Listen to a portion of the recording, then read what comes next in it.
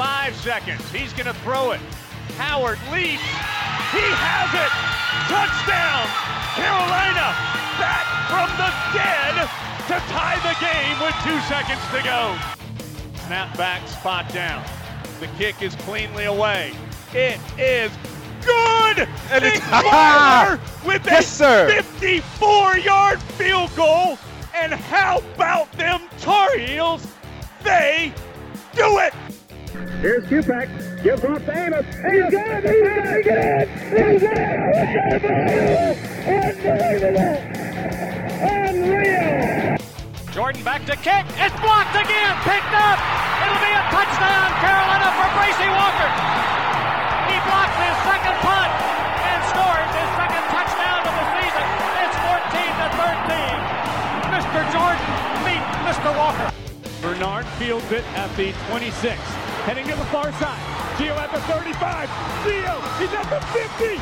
No, he's not.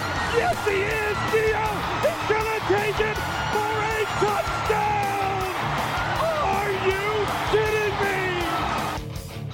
This is the Heel Tough Blog Podcast on Spreaker.com. We welcome in from the Houston Chronicle. It's Adam Coleman, and Adam, you're in one of the best football states in the country. I mean, right now, I think it's probably the best football state in the country, and it's just in my mind, it's fantastic that we get to talk to you as the North Carolina Tar Heels, a team that or a group that covers them, rather, because we have not really been in the state of Texas in a very, very long time. But Mack Brown went down and got a guy from that area, from Missouri City, Texas, and Malik Hornsby committed about 3 weeks ago now. And when you look at Malik Hornsby, there are some things that he's going to have to really work on when he gets to the college level, especially when it comes to putting on weight and getting up to a size that, will be able to sustain some of the hits that you're going to take at that level. But, what is something that you really like about this young man and what you think could make him really successful at the college level? Yeah, I love Malik. I love watching him play. He's just so dynamic, and this is just kind of, he kind of has that part for the position at quarterback that, you can't really teach. It's just, he's dynamic, athleticism.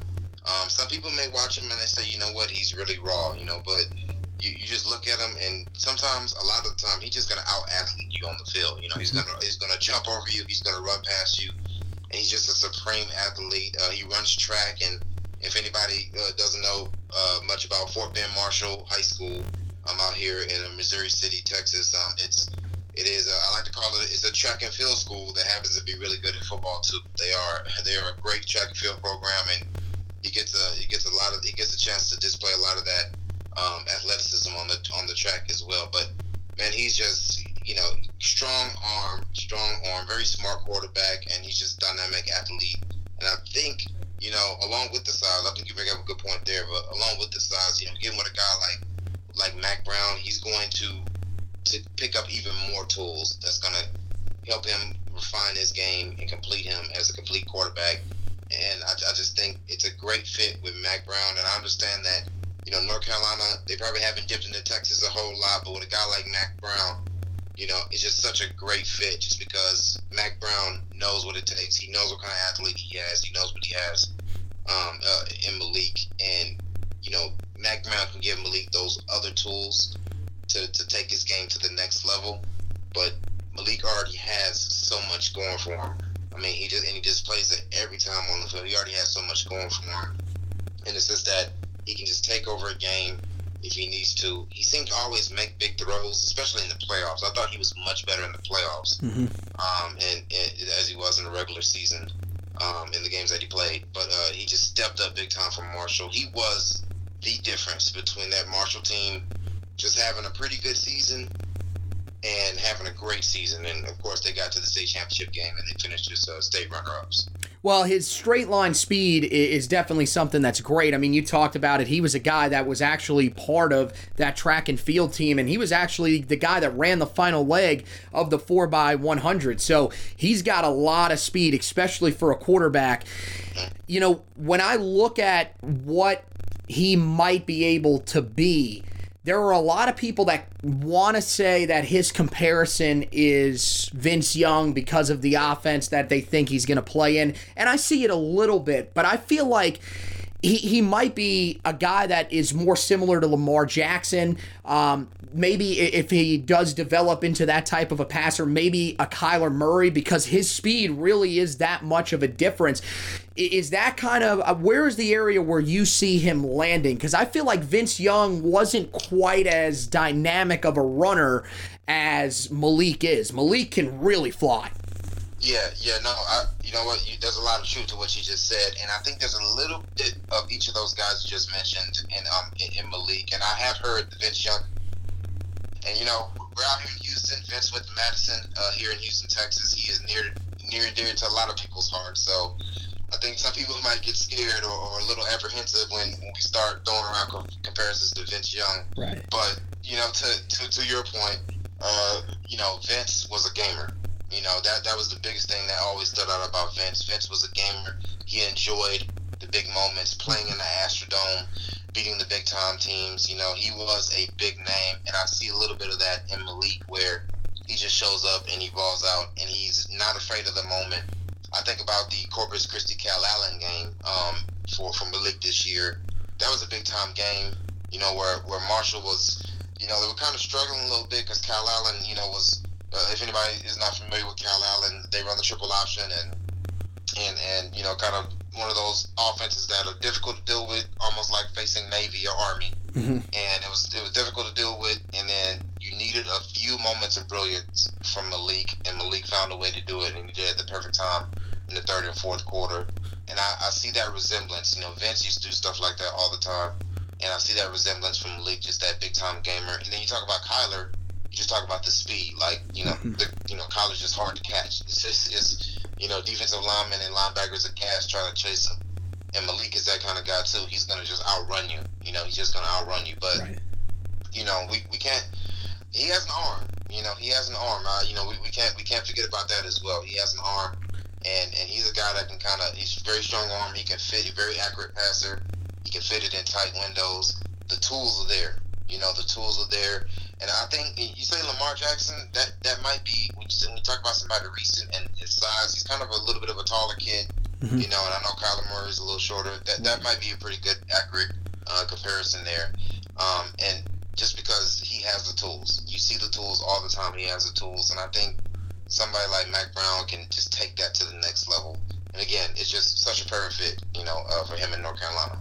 Well, I know that he's entering his senior year, and I think something that a lot of people probably don't know about him, if you just go on to Max Preps and look him up, you know, he did start last year at Fort Bend Marshall, but he also started 2 years at Austin High School before transferring. So this is a guy that has been a starting quarterback for a while now. That experience is paying off. So when you talk about raw, I think, you know, really a lot of people are just looking at his size. He does have a good amount of experience. You know, is he a guy that you believe in the state of Texas can lead his team to a state championship this year, which in some states, some people may say, well, how big of an accomplishment is that? But I don't think we need to say anything for the state of Texas. Is there a chance that you think he gets it done this year? Oh, yeah, no doubt, man. Last year was great. He came in, and like I said, he was the difference between, you know, that Marshall team was already good last year. Mm-hmm. And he came and just took it to another level. You know, that Marshall team, without him, probably still could have got to deep into the playoffs, you know, 5 rounds or so. But, you know, with him, it was like, okay, this team can get to the state championship and win a state championship. And I think that the same expectation is fair this year. I think he can absolutely come in and get that team back to the state championship game. And it gets tough as they get deeper. There might be some different faces this year. And their biggest competition, when you talk about deep and around, is teams like Aledo, and I know teams like that are familiar to guys out there. But, you know, to your point, it is tough winning a state championship in the state of Texas. I mean, there are a handful of playoff brackets in the state where you're going through a gauntlet, and you're going through, high pressure situations, and you're in a game where there's D1 athletes on both sides of the field, and on both teams. Both teams have guys going major D1 programs, and you got teams with history, teams with great coaches. In this state, winning a state championship, it is nothing to sneeze at. It's not a situation where you're playing just a few teams and there's only 3 rounds. It goes 5-6 rounds deep. State championship is at AT&T Stadium in Dallas. It's on TV. Everybody's watching. 50,000 people in the crowd. It's a lot of pressure. So I think a lot of kids who play in this state are prepared for that moment. They are prepared for that moment when they get to college and they're playing in front of the large crowds and they're playing on TV and they're playing when everybody's watching. And they kind of have to get used to, being the man on campus and being the man on camera all the time and answering all the questions. Well, Malik is kind of already going through that. He's already dealing with a lot of media, not just recruiting media, but us here at the Chronicle and other outlets. So he's a guy that's playing in a situation at Marshall that is preparing him for ACC football, and preparing him for being a D1 quarterback at a program like North Carolina. So he's, I think he is very prepared to not only match what he did last season, but get that team back to the state championship game and try to finish the job. Talking to Adam Coleman of the Houston Chronicle. The last thing that I will ask you, Mack Brown was a guy that, of course, in his time at Texas, he recruited the state of Texas very, very well.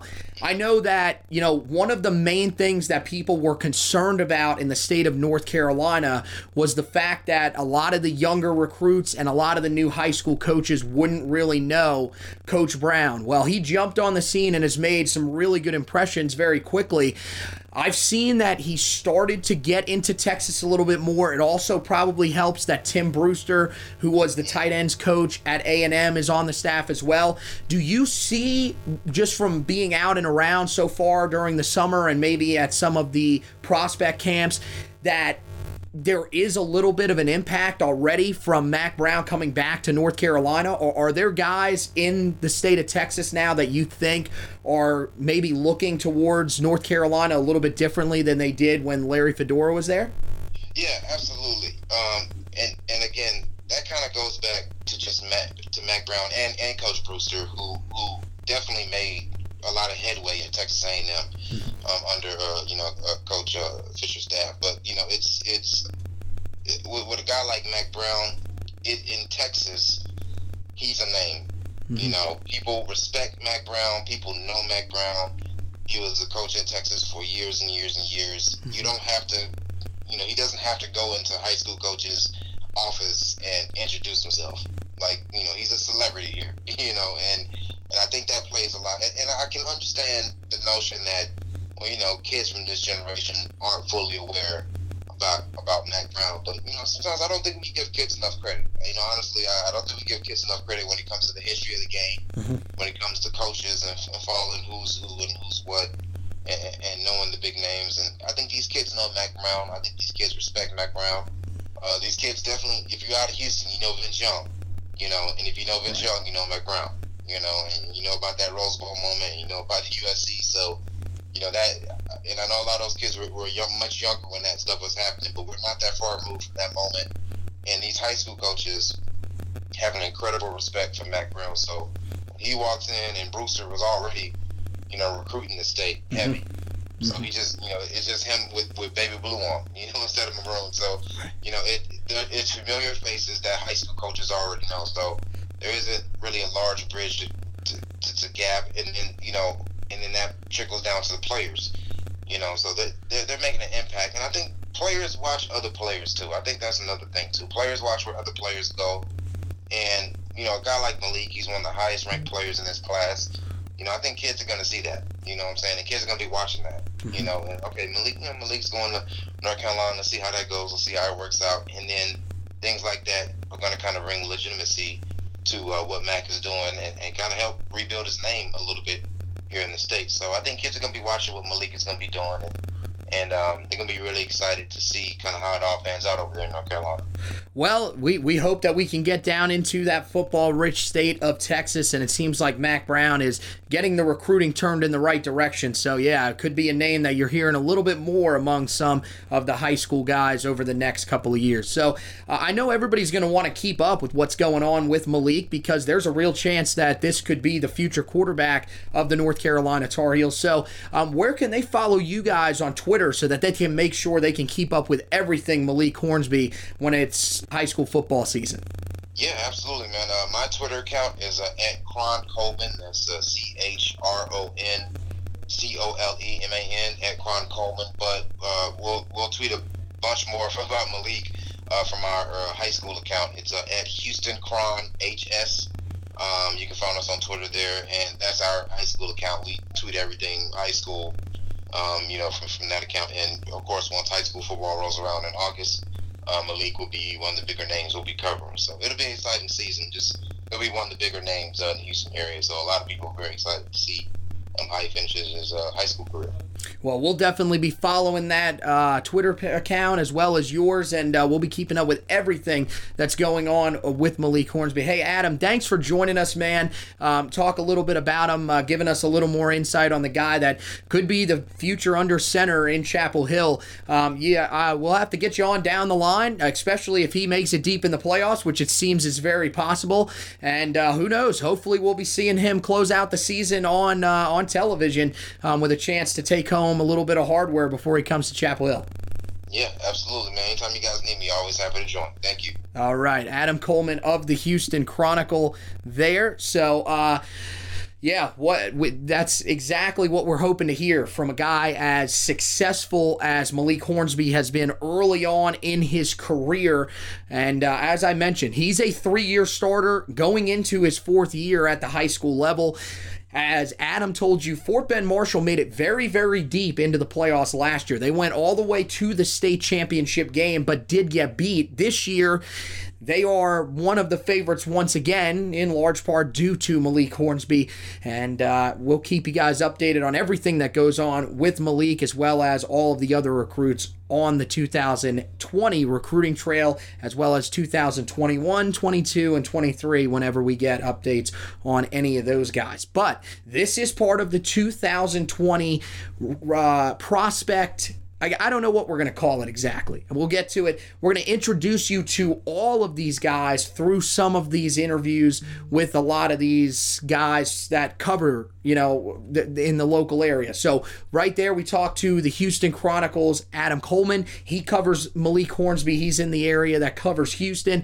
We're still trying to get someone for Jacoby Criswell, but when we do get someone from that area of Arkansas, we will have that up. The Charlotte Observer's Langston Wirtz Jr.